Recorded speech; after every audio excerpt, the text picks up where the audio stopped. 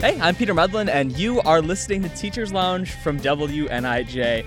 And if this is your first time hearing our show, well, good news. It's a simple idea. We've all had teachers in our lives who helped shape who we are, and every educator we have on the show is nominated by you. We want you to be a part of the show, so please do tell us about the educators who've inspired you and the teachers in your community who deserve a spotlight. You can email us with your nominations and your story ideas at teacherslounge@niu.edu. And if you've really never heard this show before, you picked a tremendous time to jump in, because this episode and our past episode have been celebrating everything that we've done on Teachers Lounge in 2022. The last episode featured some of our favorite conversations with those educators nominated by our audience from 2022. And on this episode, we just got a quick one sharing some of our favorite stories that we've covered here on Teachers Lounge, some of which have been submitted by you over at teacherslounge@niu.edu. You've sent in topics and stories, things happening in your school or maybe your child's school that you think more people should know about. So today we're going to revisit a few of those stories from Teachers Lounge that stuck out to us this year. Again, just a quick episode to tie you over until the new year, and I promise next week we'll be back with brand new episodes of Teachers Lounge. All right, well, the first story of the day was part of a series we did this spring that was about lead water in Northern Illinois. Specifically about how citizens in Sycamore, Illinois, filed a class action lawsuit against the city in 2020, claiming that city leaders ignored issues with the water system, leading to high levels of lead in water. And I got to report on testing procedures for lead water in schools. An Illinois Department of Public Health fact sheet doesn't dance around the issue. Quote, "There is no safe level of lead. Lead is a poison, and even small amounts can interfere with normal body processes and development." And in early 2017, in response to the lead contamination crisis in Flint, Michigan, the Illinois legislature passed a law requiring schools to test their water for lead. All schools and daycares that teach students under 6 years old and were built before the year 2000 had to test. That's because young children are especially vulnerable to developmental delays from lead contamination. The state of Illinois has a major problem with lead. I mean, we were one of the big states that used a lot of lead and built up during that time when lead was out there. That's Melissa Lencheski, a professor at Northern Illinois University who studies environmental microbiology and contaminant hydrology. If a school's water sample exceeded 5 parts per billion of lead, they were required to send a notice home to parents. Some districts, like DeKalb, tested every school. Of the 13 buildings, 11 had samples over the state-mandated level, forcing them to notify parents. Several, like Huntley Middle School, had dozens of sinks and water fountains over 5 parts per billion. Other water sources turned up much higher. One elementary school sink had levels over 1,000, nearly 300 times higher than the required parent notification level. So, what happens after a school finds elevated lead levels? Tammy Carson is DeKalb School District's Director of Facility and Safety Operations. She helped lead the lead testing a few years ago. And she says they decided to replace fixtures and take water fountains out of service if they were over 15 parts per billion. Anything that was over that level that we did replace, we then retested after that fact. The Environmental Protection Agency recommends schools take action if they have results over 20 parts per billion. And the Illinois Department of Public Health recommended schools create mitigation strategies, but didn't require them to do anything else besides contacting parents. I mean, honestly, based on the letter of the law, we're not obligated to do anything else. And that's one thing that, again, I'll say is kind of frustrating is, the requirement to test, we understood, but to not receive guidance on what the expectation is moving forward kind of feels like it falls dead. They also started flushing drinking water sources for 2 minutes every month. Carson says that before the law, they never had to test for lead, and they haven't had to retest since either. We would rather have some clear direction on the expectations so that it doesn't come back and there's an issue found in the future, but it's just not there. Mark Ekstrom is the Director of Buildings and Grounds for the Sycamore School District. Every elementary school had at least a few lead samples over the parent notification level. He says they replaced a few faucets and are working on removing dead-end pipes where water sits and could become a breeding ground for Legionnaire's disease. Any of the drinking water, though, at every building, we put in reverse osmosis in. Even though they're not required to test for lead again, Ekstrom says they should. To make sure, every 5 to 10 years, hey, is it still at the same levels? even though we know a lot of our stuff is safer now, but our buildings still are getting older, and, a lot of our buildings are from 1950s. Curiously enough, the Sycamore Elementary School with the highest level of lead was the newest building. In fact, they didn't have to test the school at all since it was built after 2000. Now, how is that possible? Matt Anderson is the Sycamore Public Works Director and works with water quality. He says it's because even, quote, lead-free fixtures in newer buildings can contain certain amounts of lead. Water sources at the newer elementary school were over twice the EPA's action level. So it raises the question, why were schools built after 2000 exempt from lead testing if fixtures in those schools can still contain that much lead? Daycare centers and preschools built before 2000 also had to test. The parental notice level was even lower because kids that young are at even higher risk of developmental delays from lead. Data obtained by WNIJ shows 13 of the 14 DCFS licensed facilities in DeKalb and Sycamore had levels high enough to disclose to parents. One preschool, ABC in Sycamore, had lead levels that high in over 70% of the sources they tested. In 2020, the school replaced more than 30 fixtures, had stopped allowing students to use water fountains, and were serving them water from a faucet that tested below 2 parts per billion until they retested. Unlike school districts, the Department of Child and Family Services required facilities to implement mitigation plans like water treatment or fixture replacement. NIU professor Melissa Lencheski studies contaminant hydrology, and she says the schools should be testing more than just once. But students are more likely to be exposed to lead at home, where they drink more water than in school. She says the solution for schools with elevated lead levels might not be to rip up all of the pipes and replace every fixture. She does say that reverse osmosis filters are very effective, and regular flushing helps too. I think the solution really is to educate parents, but also to have a safe drinking water fountain that the kids, this is the only place they can get water where it's got these proper lead filters into it and it's regularly tested. Lencheski says lead in water and paint is a huge infrastructure issue that's endemic in the United States and here in Illinois. And she says it's going to take big investments from cities, states, and the federal government to protect kids from lead poisoning. Okay, and the next story we wanted to share was almost 2 years ago, Washington, D.C.'s NFL team changed its name. It had been deemed racist by indigenous groups for decades, and many Illinois schools still use those native mascots. And I got to talk to a few schools who may be moving away from them. On a spring evening in 2021, the Friday Night Lights are bright in Morris. A massive banner on the school right next to the football stadium reads, "Morris Football, Pride, Integrity, Tradition." Right next to the sign, fans pour in through a gate adorned with a cartoon of a native person's face above a name. It's the same as the former name of the Washington Pro team. Because it's considered offensive, we'll refer to it as our skins. Cars in the parking lot have stickers with big bold letters saying, "Our Skin Country." Just before the football game, the Morris marching band takes the field, led by a teenage girl, wearing face paint and what's supposed to be a native headdress and garb. The girl's parents are the mayor of Morris and a member of the school board. In January, that school board voted to remove the Our Skins mascot over the course of several years. Ted Trujillo was the only native person on Morris's recent mascot committee that recommended the action. The Morris resident is a registered member of the Passamaquoddy tribe. He says he's been trying to get the school to change its name since he went there in the 1980s. The committee was tasked with providing the school board a report on whether they should change the nickname. They brought in research from groups like the American Psychological Association about the harm caused by native mascots. These mascots create a hostile learning environment for Native youth. It instills prejudices.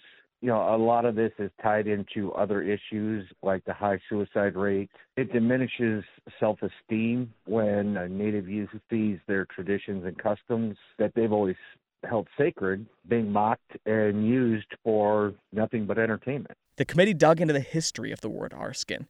It was used to refer to native skin color and the scalps of natives turned in for bounties.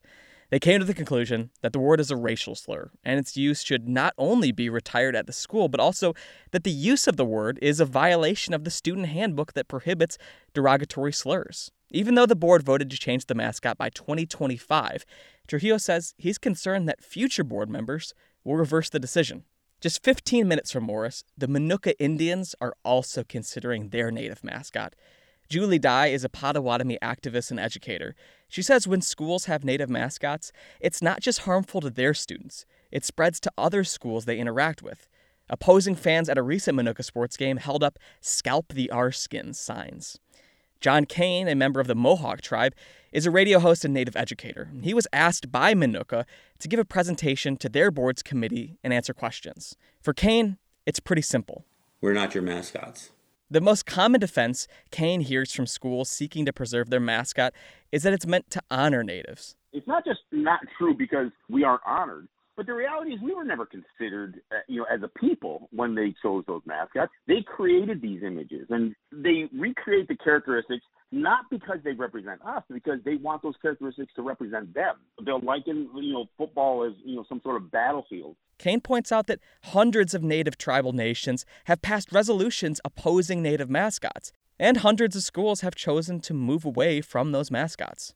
One thing that confuses Kane the most is that these are schools, places of education. You would think that a school's responsibility should be to teach fairness and to break down these stereotypical images that are cast on people. But that's not what these schools are doing. They are promoting a stereotype. He says you don't see mascots of other ethnic groups used as Friday night entertainment. Minooka has yet to decide whether they're going to retire the Indian mascot. They did change the name of their school newspaper from Peace Pipe Chatter to Nook News, and say they're considering changing the name of their at-risk student program, now called Project Indian. In 2019, Maine became the first state to ban the use of indigenous mascots. In Illinois, State Representative Maurice West of Rockford introduced legislation that would have required schools to get permission from a tribe within 500 miles to use a Native mascot. They also would have had to offer a course on, quote, Native American contributions to society. West says that bill has been sidelined for now in favor of one proposing a Native American curriculum for the state schools. That plan was shelved in committee this spring, but West says this summer he's putting together a working group of advocates, including federally recognized tribe members, to help craft the bill. Our name is from a Native American tribe, so if any state in this union should appreciate and celebrate our Native American brothers and sisters, it should be Illinois. Native educators like Julie Dye and John Kane say more education could be good, but they're skeptical. They hope the curriculum doesn't just glorify or justify the assimilation of Native people or become a way for schools to continue using offensive Native mascots.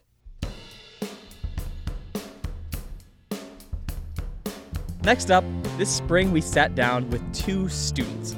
Devin Snow, who was at the time about ready to graduate high school, and Destiny Hudson, who was going into the 8th grade, is in the 8th grade now. And obviously both have had to learn through the pandemic, but at very different steps in their education journey. So we got to chat with them about what school has really been like for them over the past 2 years. What are the words that come to your mind when you think of what the last 2 years have been like for you? I would just say more understanding. I feel like teachers are a lot better at communicating with the students now that they have to do everything virtual. I agree. I think that I was going to say challenging. Then it was more challenging to show how you feel and what you're going through the computer. Now if you're in class, you're overwhelmed with something, they can see that. Yeah. And you couldn't really see that online, so.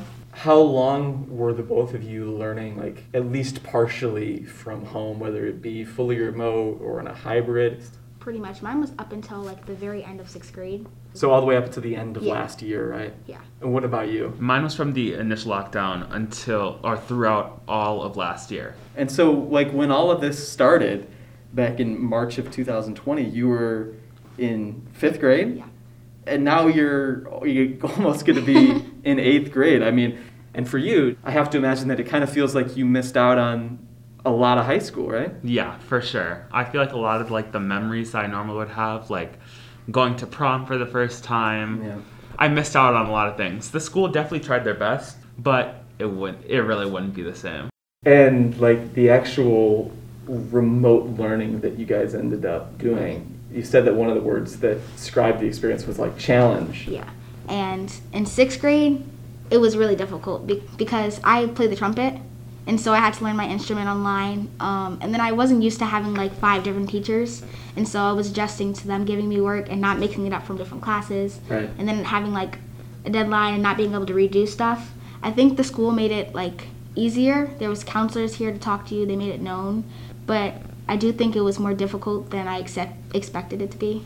Did you guys feel like there was enough access to those type of mental health resources if you needed them? Yeah, absolutely. Definitely. At the high school, so we had a program that was called SEL lessons. So every Thursday, I believe, we would take one period out of the day and just talk about, the whole acronym stands for social emotional learning. And so it's just like a lesson on like different like coping mechanisms and that type of thing, because they realized that like being stuck at home for an entire year is not really the best situation to be in and definitely impacts your mental health. So they made sure that they were reaching out to us and letting us know that we were understanding that they were there for us. Were there like extracurricular clubs or sports or things like that you guys either missed out on or were different than it could have been? I know you said you did trumpet. You just started like during this full year of COVID, right? Pretty much, yeah. Did you have like in-person concerts or anything? Yeah, we did. We had fun a concert online and then record ourselves, and then they kind of all banded it together. Oh, how did that go? It was great. It was really good. We now play it in person. We play it as a memory looking back, and I think it's really cool to do that. But I think it was really difficult to learn that concert by myself and not knowing how to hold the instrument. Yeah, I can imagine it. Are there any parts about your experience learning during the pandemic that you just think that more people should talk about, or you're like, I don't think that they quite understand what this has been like? I think I'm still stuck on like social. I had this one friend that we spoke to, and my friend, she didn't have a phone, so we didn't get to like text or call each other over that.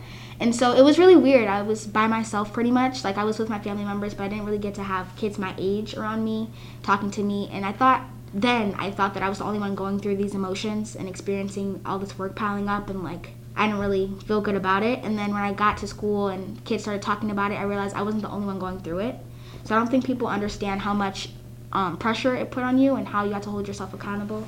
I'd say the biggest thing that I see people talking about that I don't really agree with is the whole movement to go fully back in person. I really did not like remote learning. That's not my favorite thing at all. But with the whole pandemic going on, I feel like a lot of parents, they didn't really understand the students' views on COVID. Because at least with a lot of my friends, they were a lot more nervous about like the dangers of COVID, especially when it's like really new. I feel like a lot of parents just skipped past that and like their students' views on it and just push their own views of like seeing their kids like struggling in in their classes and stuff, and then thinking that they need to go in right away. Like there's the two sides of the story that I don't think get represented fairly. You'll see a lot of parents that had really, really strong opinions about that and about masks specifically. Yeah. Did you guys find that was even like really an issue that students really cared about one way or another? Not really. What are some of the positive memories that stick out to you over the last 2 years of really cool experiences you've had? I took AP US History last year, and so there was a lot of debates that we had. It was a massive debate, just one side or the other, so it's like a group of like 15 people, each working on a side. And for my side, everyone actually made a whole group chat, and they were like working outside of it. I'm friends with all of them now. Next up, we're going to move from K through 12 over to the college level, specifically something going on at a community college. So in the United States, overdose deaths have been at an all-time high. There were more than 100,000 overdose deaths in the United States just from December 2020 to December 2021. And again, I got to report on how a rural community college is trying to break the stigma of addiction in their community. LaSalle County has one of the highest overdose death rates in Illinois.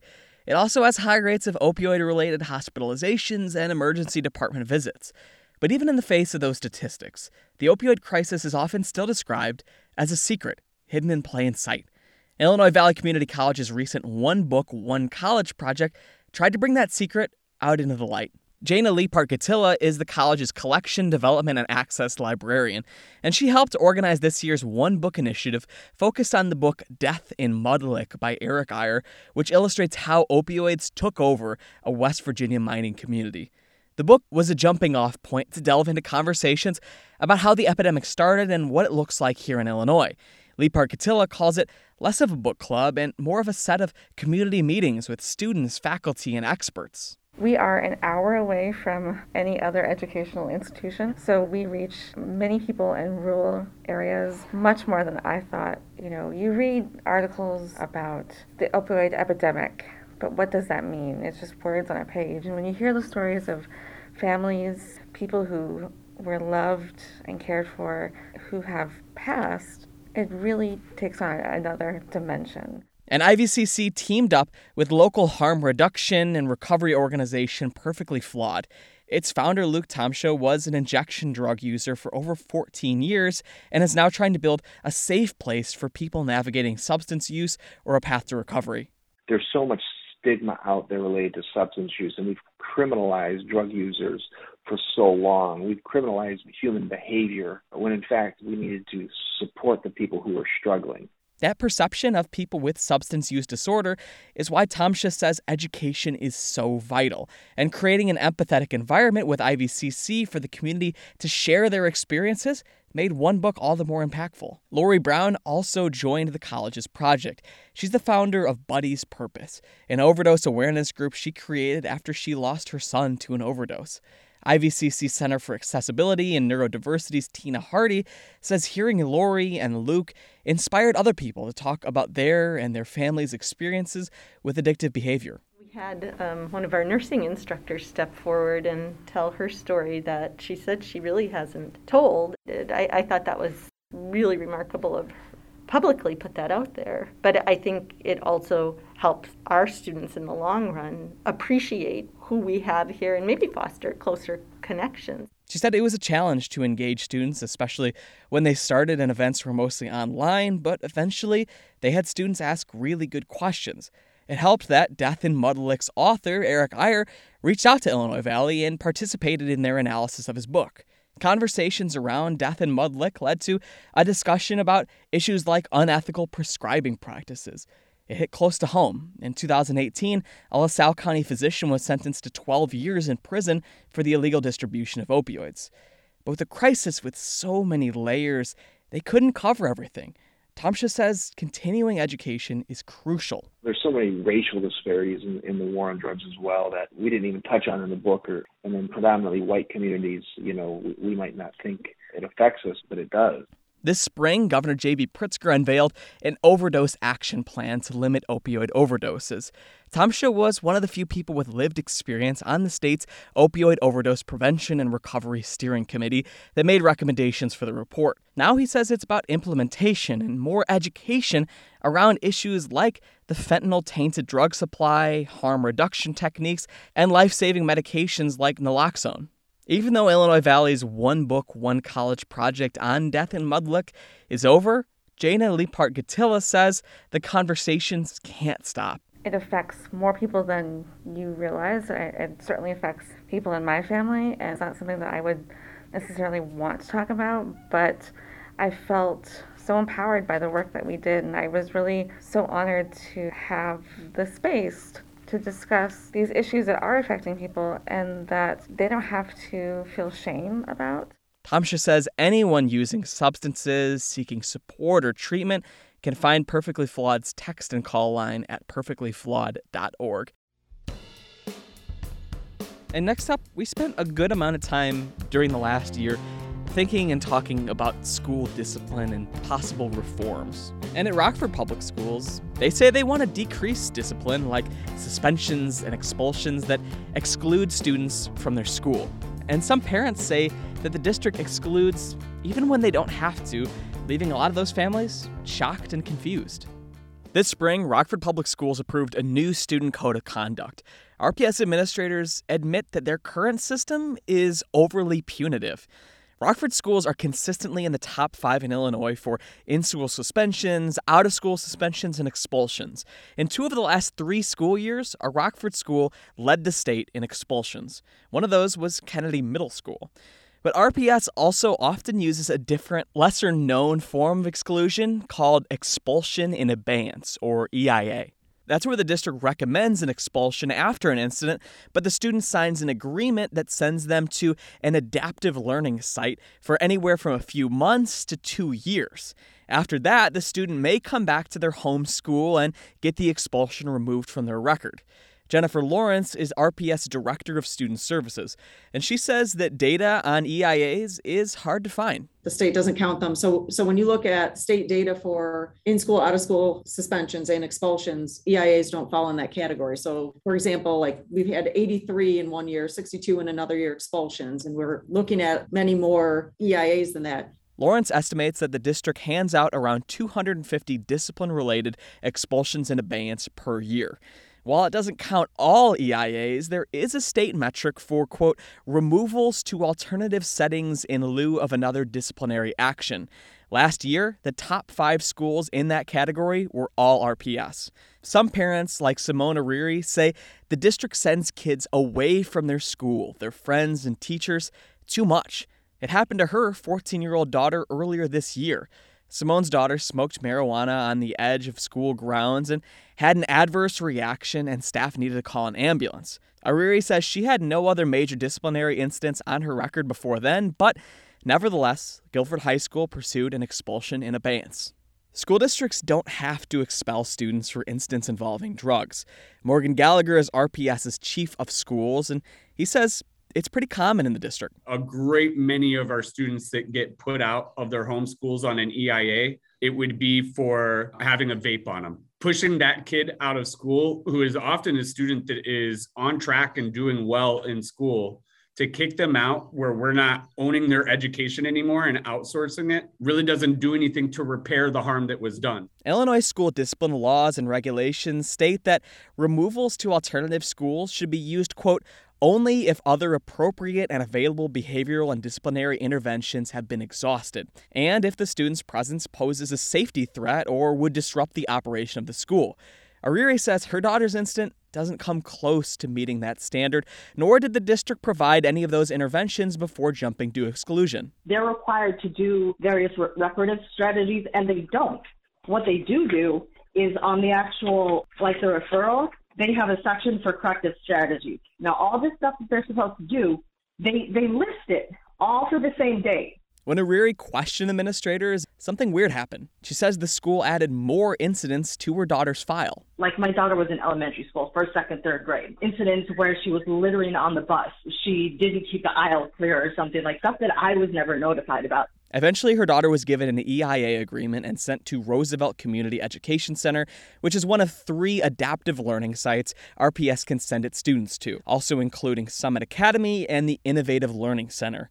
After everything, Ariri says her daughter has no interest in returning to Guilford. Gallagher at RPS says that Roosevelt is the only adaptive learning site that is actually part of the school district. And he says they're working on sending more students there and fewer to the other sites. When we have our kids at Roosevelt, they are more successful in attendance, more successful in credit attainment, more successful in not having behavior incidents than when we outsource them. He also says RPS is progressive when it comes to EIAs and expulsions because they pay for alternative education when legally they don't have to.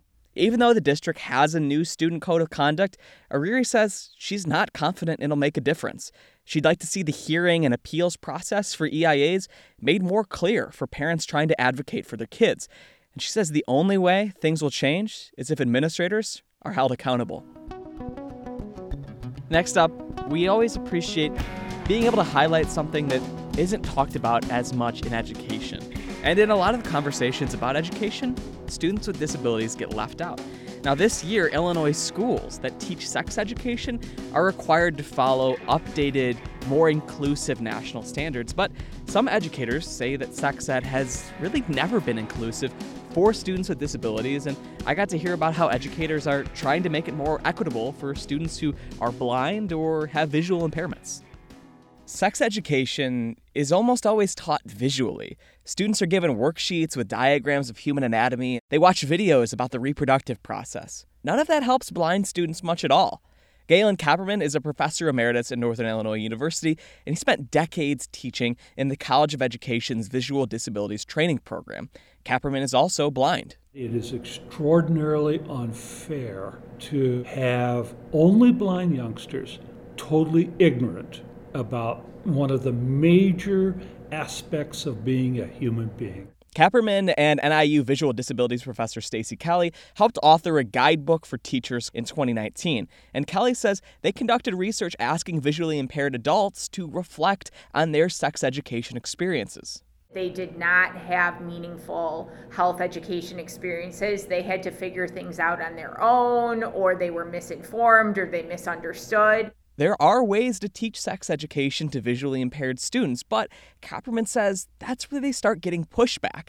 That's because these methods include using anatomically correct 3D models. There are tangible models of genitals as well as other health processes like pregnancy. They have special kits to explain birth control and vasectomies too. Their research and other educators say it works, but Kapperman says the resistance educators who teach visually impaired students get is about the genital models. They're supervisors who don't know anything about teaching blind youngsters, forbid them to use these realistic models because we don't know for sure, but we view this as pornography for the blind. Kapperman says the models are necessary because visually impaired people can't fully interpret complex 3D objects like anatomy through audibly explained videos or tracing their fingers along a raised outline of an image. That's because it's impossible to grasp the perspective of a 3D object from a 2D plane, hence the models. Professor Kelly also says access to health education is crucial because children with disabilities are far more likely to be sexually abused than their non-disabled peers. Really what it all boils down to is that knowledge is power, and when our students who are visually impaired don't have access to that knowledge, they are less empowered, unfortunately, to no fault of their own. Teachers of visually impaired students use a resource called the Illinois Instructional Materials Center to share often expensive equipment and materials like accessibility software. Kapperman says he's been urging the Instructional Materials Center to purchase sex education models and kits. Greg Pullman is the Senior Vice President of Public Policy at the Chicago Lighthouse, which operates the center. He says they hadn't heard much interest in the models until recently, but that they're effective tools. The center hopes to purchase some kits soon. In Illinois, sex education still isn't totally required, even for sighted kids. But schools that teach comprehensive sex education now have to align their curriculum with national standards. The 2021 law mandating that is SB 818. It was criticized by Illinois Republicans and even some Democrats. They claim it teaches students about certain sex concepts too soon. The new law also says that course materials and instruction have to be accessible to students with disabilities. And for visually impaired students, they also have different, more simple and age-appropriate kits for lower grade levels that include things like rag dolls to teach basic health concepts. The guidebook Kapperman and Kelly put together aligns with those new national standards, too. The bottom line, Kapperman says, is that blind people have sex. It's occurred to him that some people might somehow be uncomfortable with that. Why should blind people have sex? They're blind. As a blind person, I resent that attitude a lot. And he wants to make sure that visually impaired students are just as prepared for it as their sighted peers. Next up is an issue that I think that people really take for granted, which is reading. But, only 1 out of every 3 Illinois 4th graders are proficient readers. Believe it or not, that still puts Illinois in the middle of the pack when it comes to reading across the country. And we got to dig into why so many kids are struggling to read and how some advocates want to change things. Reading is not natural. That's one thing David Page says a lot of people just don't understand. He's a literacy professor and director of the Jerry Johns Literacy Clinic at Northern Illinois University. Almost all of us learn to speak naturally. We're exposed to people and speech just naturally emerges. However, reading does not naturally emerge. Now, what he's getting at is that there's a scientific process to teaching someone how to read. You can't just plop them in a room full of Dr. Seuss and Charles Dickens books and hope they soak it up.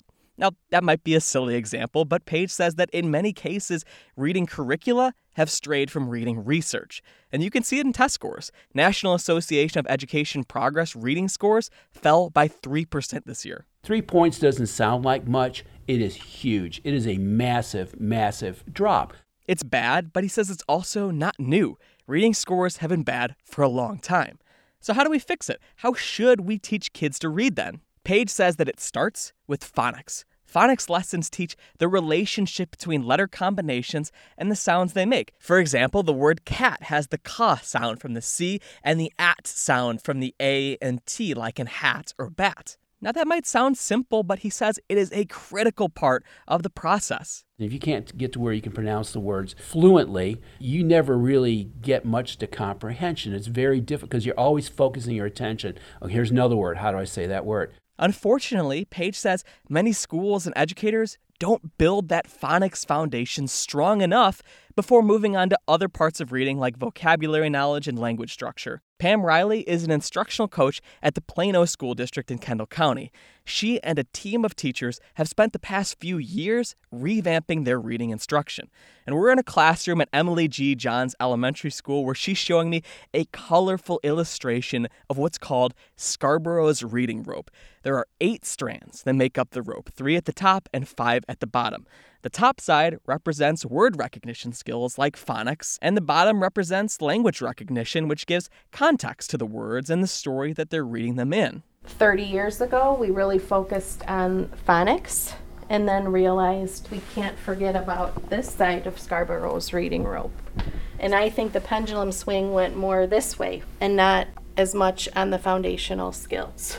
Now we're swinging back where they're saying we have to have these foundational skills. The pandemic was sort of a reset button for Riley. She researched structured literacy and worked with her elementary school teachers for a year on a new program relearning how to teach phonics. And it included 3rd grade teachers who weren't used to teaching phonics because they had thought that kids had had it down by then. They met every week over lunch to pore over data, and Riley says it's working. We had green across the board for our fall scores for growth. So we are headed in the right direction. David Page calls reading instruction a race from the day a child starts school until the 2nd or 3rd grade. Who decides whether or not a child's a good reader? The child decides that. They make that decision. And if they've decided that they're not a good reader, then it just goes down a very slippery, steep slope that's not good. They might act out to avoid reading in class. It might make them anxious or ashamed, and that's why Page says resources and support have to be there the minute they step into school. Pam Riley says they're monitoring student progress so they can jump in with that support for whichever strand of the reading rope a child might need help with. But the race is on, and Jessica Handy wants to make sure people realize just what's at stake if we fail students. She's the policy director at Stand for Children, an educational equity group that advocates for education policy. If a student in 3rd grade is unable to read proficiently, they're 4 times more likely to drop out of high school. And if they're low income, that number goes up to 6 times. And she says there are schools of every size and demographic that aren't teaching reading well.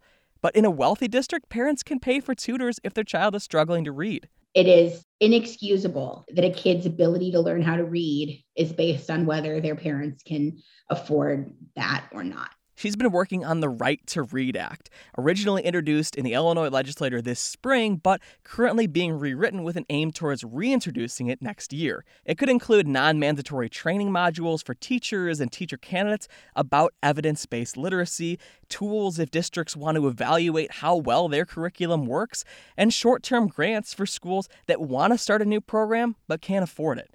Handy says that Mississippi is the clearest case study for why statewide literacy policy matters. They went from being, 49th or 50th in reading to now they're middle of the road with us. They're actually a little bit higher than us. But there are other states where comprehensive literacy policies didn't get those kind of results.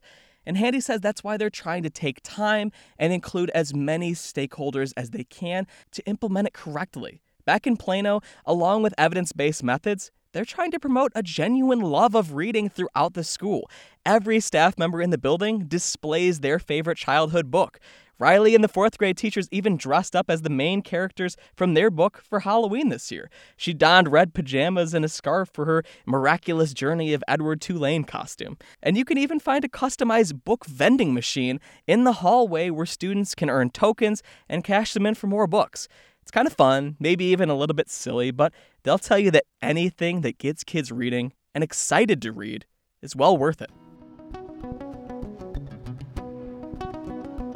All right, well, the last story of the day, we wanted to make sure we ended it off on some students. I'm always really excited when a story gets to take me directly into a classroom. Some science teachers are ditching long lectures in favor of hands-on experiments and classroom conversation. The method is called modeling. And I got to spend the day in a chemistry modeling class to learn how it works. Okay, so we're plugging in the blow dryer, not something that you see all the time in a chemistry class. North Boone High School sophomore Noelle is blowing hot air onto a blue balloon.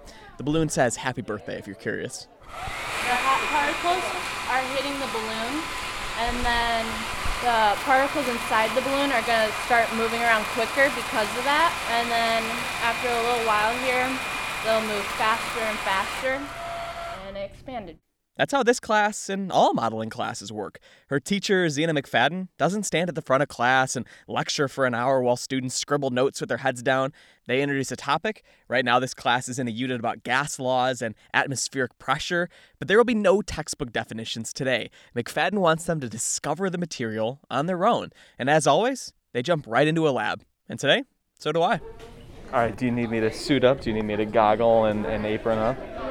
Typically, students experiment for 3 or 4 days, working in small groups on each lab activity. One of the other labs today involves a little marshmallow in a syringe. And the marshmallow also has a tiny smiley face drawn on it. We started at 15, it's like at a normal size, and then when we shrink it down to 15, the marshmallow shrivels up. But why? They think that the pressure is forcing air particles out of the marshmallow. But what is pressure? And what even are particles? These are basic questions McFadden wants her students to learn and know through experiments. There's even a banned word sign. You're starting out with nothing. That we see, this is where it starts. Words we use but can't yet explain, and we're not allowed to use them until they can figure them out. So one of the first experiments of the year is simply so they can prove particles exist. All it takes is a can of Febreze. I spray some particles. They raise their hand when they smell them. Now that they've got that established, they can move forward. But there's another component to modeling, one that's just as important as the experiments. It's called whiteboarding. Once students finish their experiments, they draw their findings on a large dry erase board.